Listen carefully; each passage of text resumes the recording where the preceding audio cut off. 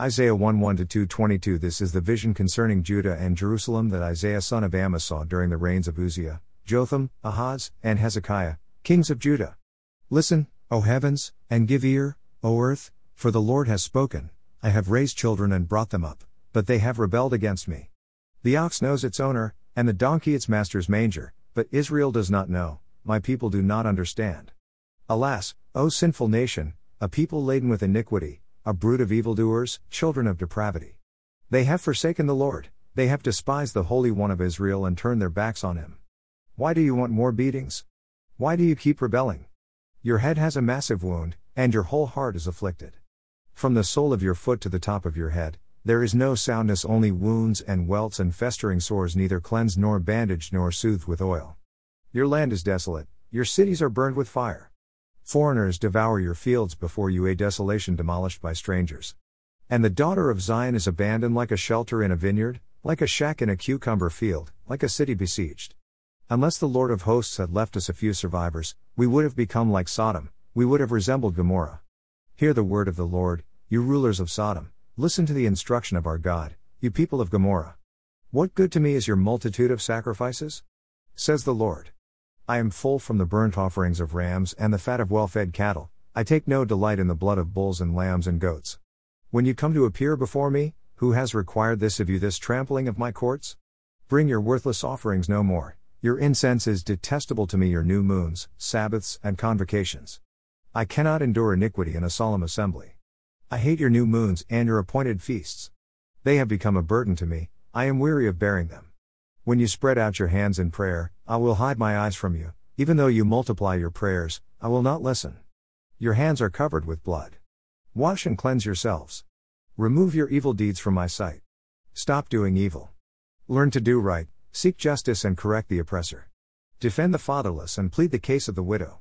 Come now, let us reason together, says the Lord. Though your sins are like scarlet, they will be as white as snow, though they are as red as crimson, they will become like wool. If you are willing and obedient, you will eat the best of the land. But if you resist and rebel, you will be devoured by the sword. For the mouth of the Lord has spoken. See how the faithful city has become a harlot. She once was full of justice, righteousness resided within her, but now only murderers. Your silver has become dross, your fine wine is diluted with water. Your rulers are rebels, friends of thieves. They all love bribes and chasing after rewards. They do not defend the fatherless, and the plea of the widow never comes before them. Therefore the Lord God of hosts, the mighty one of Israel, declares, I will be relieved of my foes and avenge myself on my enemies. I will turn my hand against you, I will thoroughly purge your dross, I will remove all your impurities. I will restore your judges as at first, and your counselors as at the beginning. After that you will be called the city of righteousness, the faithful city. Zion will be redeemed with justice, her repentant ones with righteousness. But rebels and sinners will together be shattered, and those who forsake the Lord will perish. Surely you will be ashamed of the sacred oaks in which you have delighted, you will be embarrassed by the gardens that you have chosen. For you will become like an oak whose leaves are withered, like a garden without water. The strong man will become tinder and his work will be a spark, both will burn together, with no one to quench the flames.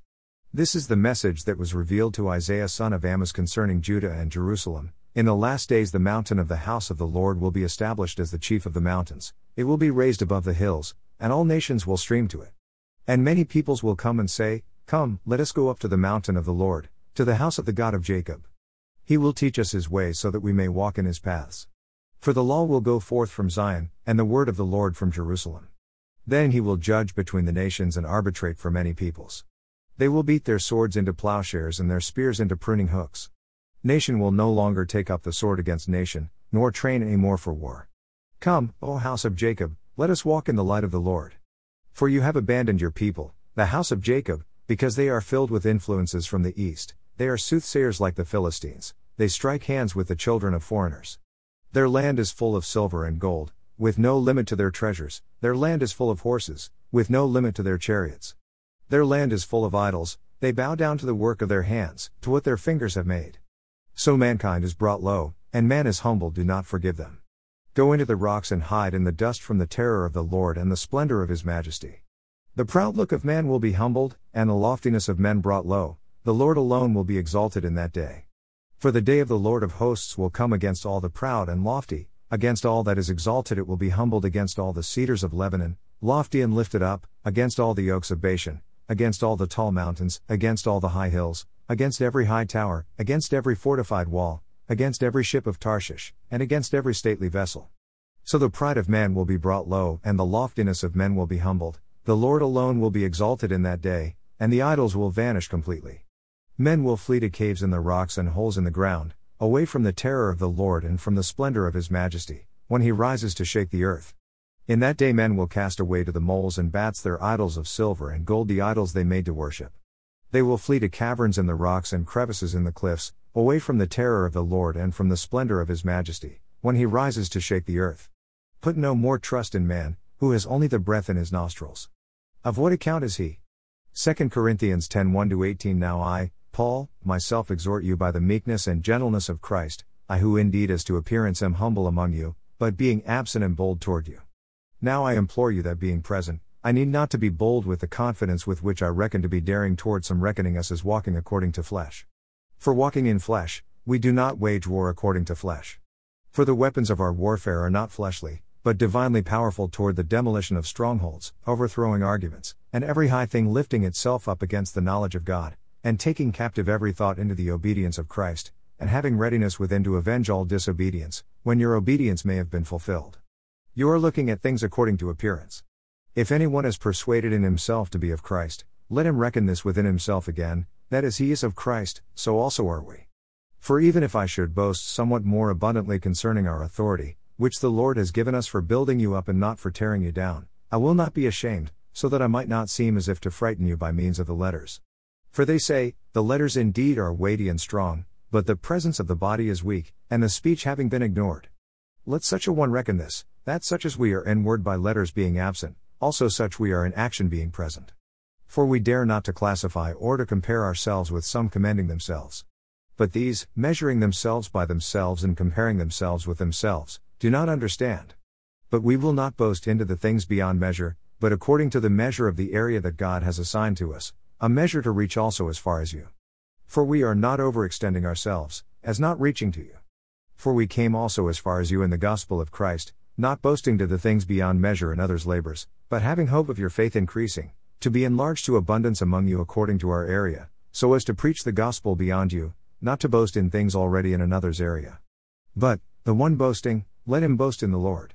For the one commending himself, this one is not approved, but the one whom the Lord commends.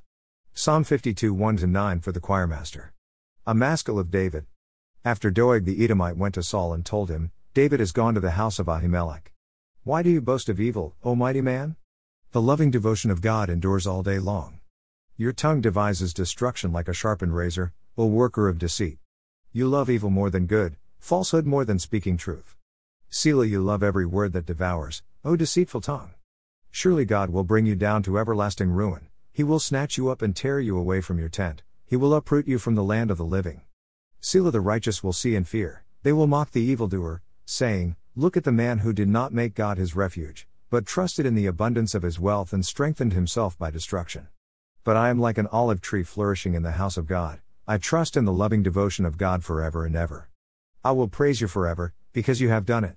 I will wait on your name, for it is good in the presence of your saints. Proverbs 22:26-27. Do not be one who gives pledges, who puts up security for debts. If you have nothing with which to pay, why should your bed be taken from under you?